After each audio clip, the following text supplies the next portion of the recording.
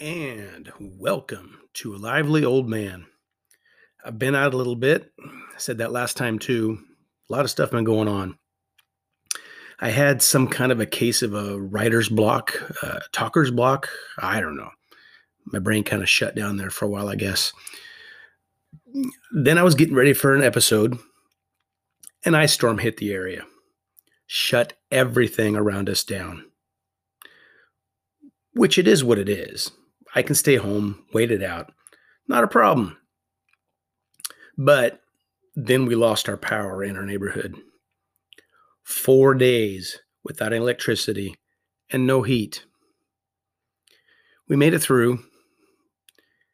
I felt like back in my younger years, when I'd go camping in a tent, all we would have for keeping warm was whatever clothes we brought, a fire, and sleeping bag. Then booze, beer, or whatever else we had to help numb us up. So I'm back with some stuff to say. I'm going to kind of be all over the place. A little this, little that. We had a little over 2 inches of ice on the ground over a 3-day span. A lot of trees, tree branches, patio covers, sheds, even some roofs of certain buildings collapsed. Many power lines went down all over the area. I'm bitching some about it, coming from a somewhat privileged viewpoint. Many have things happen to them much worse than we did. I have a niece. They just got their power back after day 12, I believe. But it's off my chest, and now I can move on with regular life. But first, this episode is brought to you by PNW Fine Wine. Are you or someone you know a wine drinker? Instead of going to the store, look online first and have your wine delivered to you. Check out what PNW Fine Wine has to offer. Go to pnwfinewine.com. It's so easy. Give it a try. All right. The other day, a man by the name of Rush Limbaugh passed away. I'm not going to say hooray or anything like that because, well, that's just not cool. I mean, he had a family and whatnot. But what he did was out for everybody to see and hear. He was on TV. He was on the radio. He was all over. So we knew who he was. He spewed hatred and bigotry. He belittled women, gays, Hispanics, blacks, Jews, and anyone who was not white, American, and Christian. He made millions and millions of dollars doing this. To me, he is not to be celebrated. He also showed that there are millions of white Christians out there just like him. He had a lot to do with the rise of Trumpism. So I'm not sad. Feel bad for his family. Sad's not what I feel. Where I work, they gave us Juneteenth off in 2020. If you don't know what Juneteenth is, Google it. They have never done this in the past and are not doing it this year, it appears. For the look is that because of the BLM protests and all that being all over the mainstream media, our company wanted the positive look that giving us that day off would give them, media-wise, relations-wise in the areas they're at and so forth. It looks to me like now that the other things are in the lens of the mainstream media, they believe we've all forgotten about it. We have not.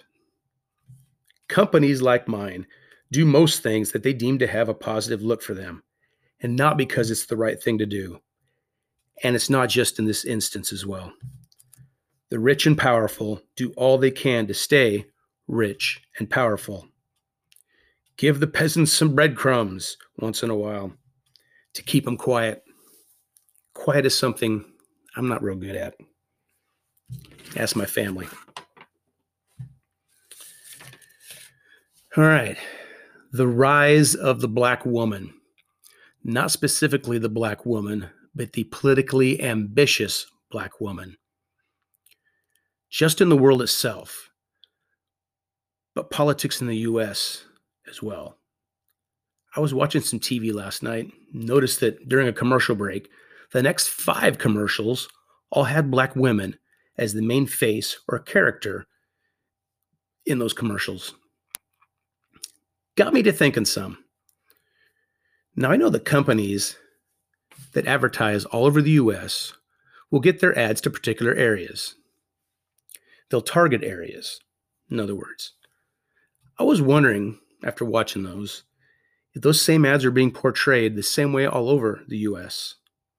Or was a different face, mainly a white one, used in areas where the social feelings about white versus black are different than in the area I live in now. Thought about that for a while. And then I moved on to the female faces of the progressive movement that is happening in our country right now.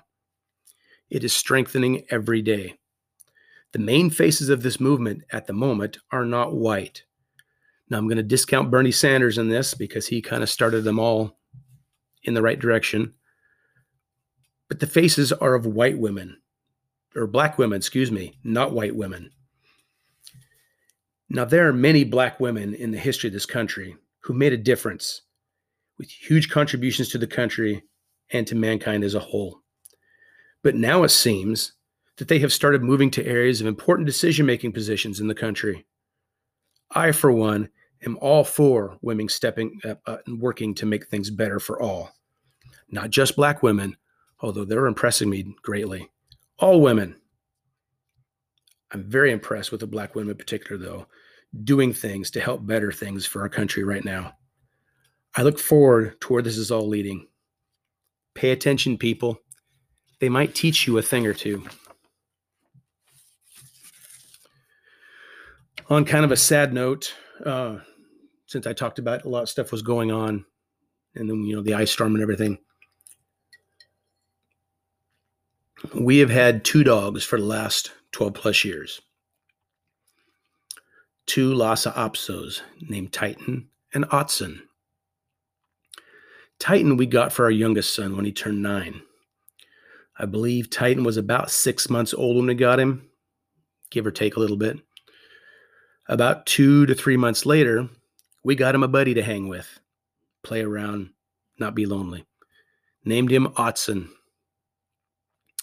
Anyway, Titan passed away this last Saturday evening.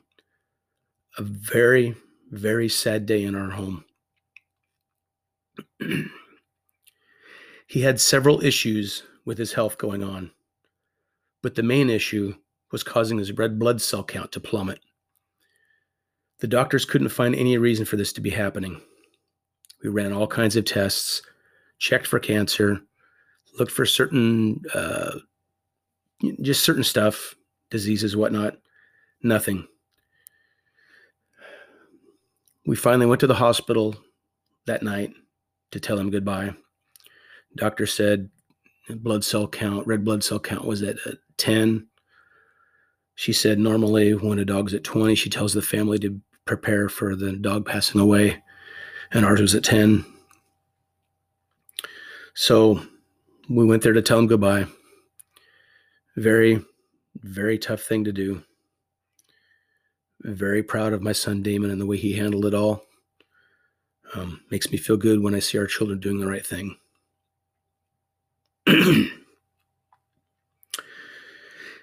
Okay, after that we left and noticed a restaurant next door was packed with cars and people. There was a line of people out the door. Every damn parking space was full. Now, in our neck of the woods, COVID has basically shut everything down. As my son Tyler likes to say, shut down Brown, the governor of our state.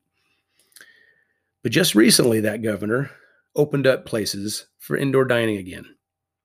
Obviously, certain restrictions, but still. If you saw this restaurant when you drove by, you would have thought there was no restrictions.